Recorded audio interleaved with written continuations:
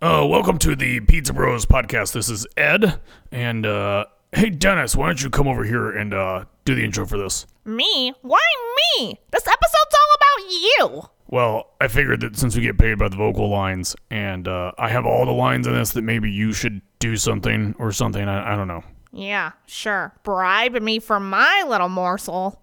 So, are you gonna do it or not? No. Okay, well then, fine. It's Ed's Payday, which is episode 26.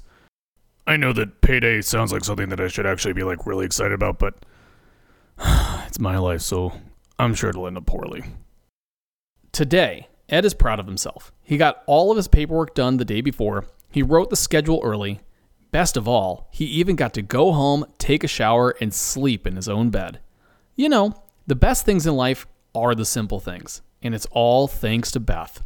Ed drives his pickup truck to work and parks in his usual spot in front of the Pizza Bros store.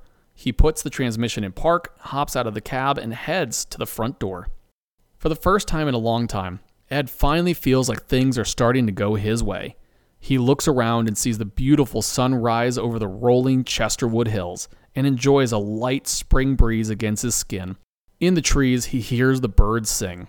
Ed takes a deep breath and exhales. What a beautiful day. He unlocks the front door, steps inside, and is hit by the smell of last night's pizzas. Ed cheerfully turns on all the lights, checks the make line, turns on the oven, and pulls the pizza dough out of the walk-in. Ed surveys his domain with a satisfied look. Everything's ready for the day, He says aloud. I'll get ahead on my paperwork for next week, He thinks to himself as he heads towards his office. Ed sits down at his computer, puts in his password, and logs into his corporate email. He peruses the titles of the emails and looks for anything new that needs his immediate attention. There in bold are 2 new emails.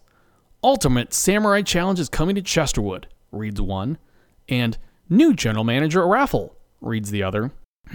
Looks like this one is from the higher-ups, Ed says as he clicks New General Manager Raffle. The email reads, in an effort to boost employee morale, we're excited to announce the new Pizza Bros General Manager Raffle. Tickets are $50 each. We strongly encourage each manager to purchase at least 20 tickets to increase your chances of winning. All the money from the purchased tickets will be placed into a single pot, and one winner will win all of the money paid into the jackpot. $50 a ticket, Scoffs Ed. They want me to buy 20? Yeah, right. Suddenly, Ed's phone rings. He looks at the screen and sees Debbie's profile picture. What does she want now? Ed asks aloud to no one in particular. He reluctantly answers his phone as he knows that his great day is about to get ruined. What's up? Asks Ed as he feigns interest in Debbie's call. Did you check your email? Debbie asks in her dry smoker's voice. Yeah, what about it? Ed asks with suspicion. I'm calling to see how many raffle tickets you're gonna buy, she says. Oh, well, I was thinking I could afford to buy, like, I don't know, 1? Maybe 2? Stammers Ed. 1? Debbie exclaims. That's not enough. You're at the flagship store. You gotta set an example for the other managers and toe that corporate line harder than everyone else. Stammers Ed. Don't me, insists Debbie. You're like the flag bearer in an army. Now act like it. I expect you to buy no less than 30 tickets.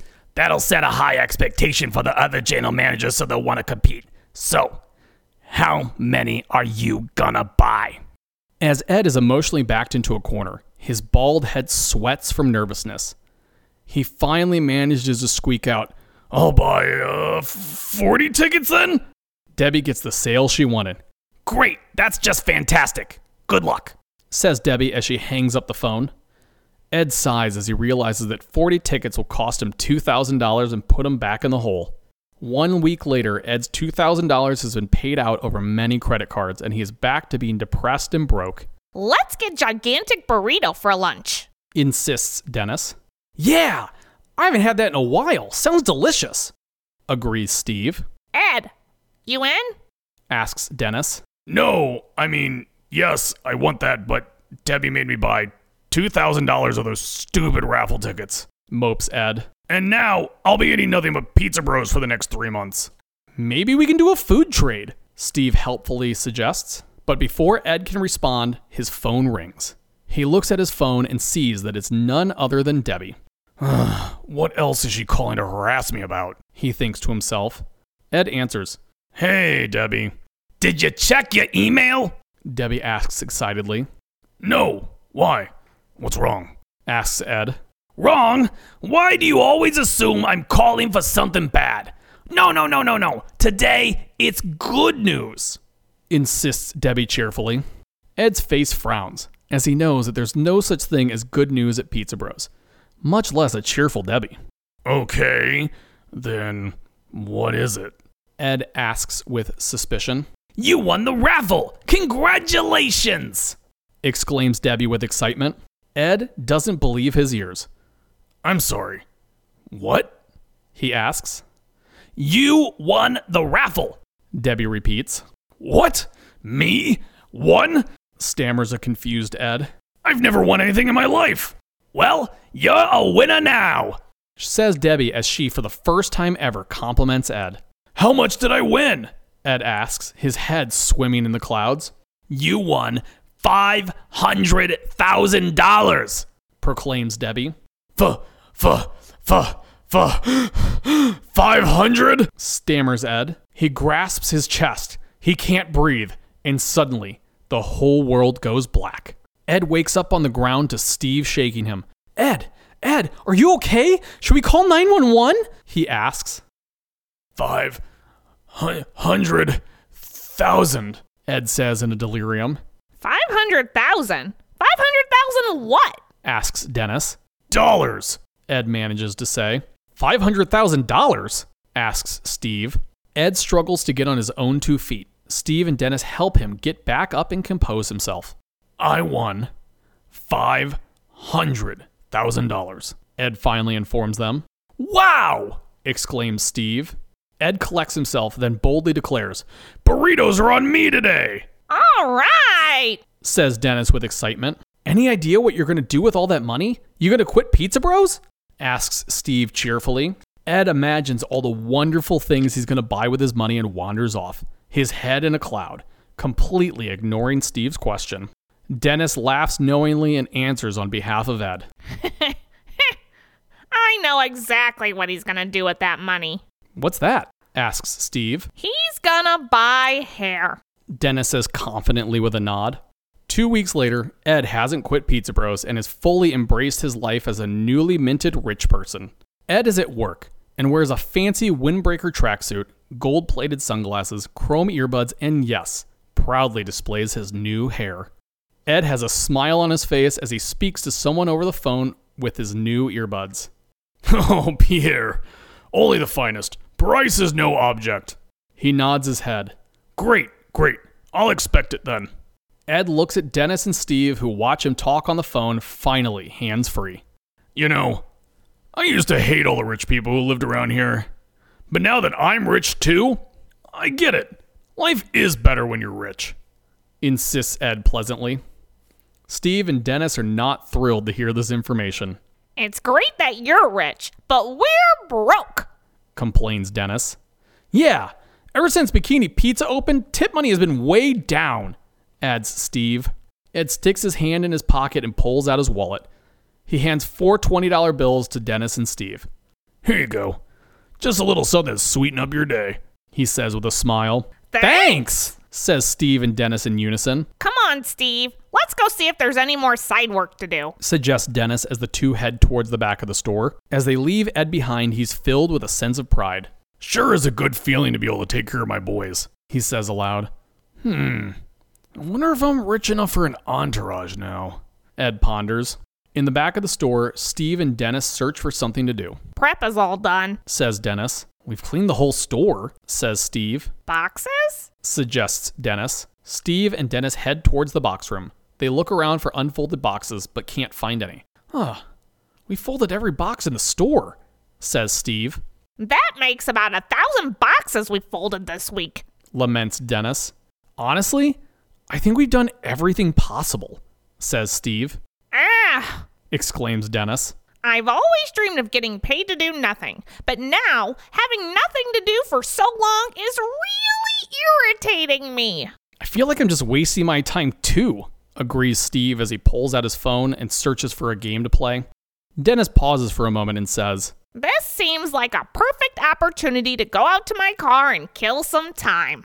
"Okay, I'll just hang out here," says Steve as he plays a game that looks like Pong, but with cats and yarn instead. A ball of yarn bounces back and forth across Steve's screen as the paws of cats bat the yarn ball back and forth and make pleasing meowing sounds in the process. Back at the front of the store, Ed peruses a catalog of some custom parts for his beat-up old truck. Suddenly, a man wearing a nice gray suit and carrying a sharp leather briefcase enters the store. He holds a piece of paper in his hand, and around his neck is an official government badge. "Excuse me, sir. I'm looking for Edward." The man frowns as he attempts to read Ed's very Polish last name. Jabrolinowkowski? Oh, that's me, I'm Ed. He says with a smile. You must be here with my pinky ring delivery. The man frowns at the idea of a pinky ring. No. Sir, I'm Agent Grant from the IRS. He begins. I'm here to hand deliver a tax bill. It seems that you recently won a lottery and failed to report the earnings. The taxes really should have been withheld from your payout. Agent Grant pauses and explains. With the hiring on of new agents, we've been able to be more aggressive about tracking down what we're owed. Oh, you're here for your cut. Oh, gotcha. Money is no issue these days. How much do I owe you? Ed asks as he pulls out his checkbook. The standard tax on $500,000 is $250,000. Agent Grant informs him. $250,000! Ed exclaims. Yes, depending on your circumstances. You may have some specific write-offs that will vary at the end of the year, but generally speaking, all lottery winnings are taxed at 50%. Ed gets visibly upset. 50%? That's highway robbery! Ed pauses as he realizes the predicament he's in. But, I only have $200,000 left. Welcome to being a rich person in America, sir. I don't make the tax code. I just enforce it. The good news is that the full tax amount isn't due until you file this year's taxes next spring. But we'd feel a lot more comfortable if you'd go ahead and pay us what you can now, says Agent Grant. Reluctantly, Ed writes a check to the IRS for $200,000. Here, he says as he begrudgingly hands over the check. As Agent Grant goes to take the check, there's a moment of hesitation, where it seems like Ed won't actually let go of the money. Agent Grant finally pries the check from Ed. You can pay the remaining $50,000 when you file your taxes. Have a great day. As Agent Grant leaves, Ed watches in distress as the last of his money walks out the door. Well, at least I still have all the things I bought. And my hair. Ed says aloud as he pets the top of his head to reassure himself.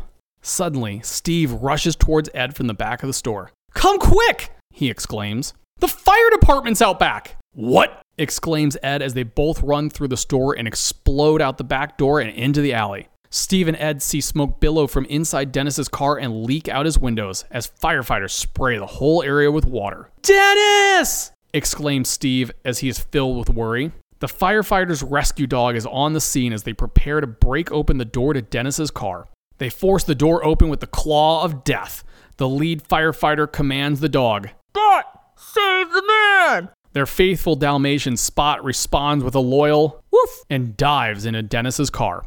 After a moment or two, a confused, soaking wet Dennis hangs halfway out his car. Spot grasps onto Dennis's pants leg and struggles to get him out and to safety. Dennis, with his bright red eyes from smoke, coughs as he is dragged out of the car. Feeling a tug, he looks down and sees Spot. Why are dogs always coming after me? He yells. Dennis fights against the dog. As he tries to get away from Spot, he accidentally kicks the fire hose and activates its full pressure. The hose sprays wildly in the air and finally falls down on the ground with a thwack. The full pressure of the hose hits Ed directly in the face and all over his entire body. He struggles to resist the force of the water and is thrown to the ground, rolling as he goes. The firefighters finally get the hose turned off, but it's too late. The damage is already done. Ed picks himself up off the ground. He sees that his tracksuit is torn and dirty and laments. He searches for his gold-plated sunglasses, but the lenses are busted. He can't find his earbuds anywhere. And then, the worst of the worst is realized when Ed pats his head and can't find his hair. My hair! Ed exclaims as he frantically searches for his toupee. He finally finds it, soaked, mangled, and missing tufts of hair.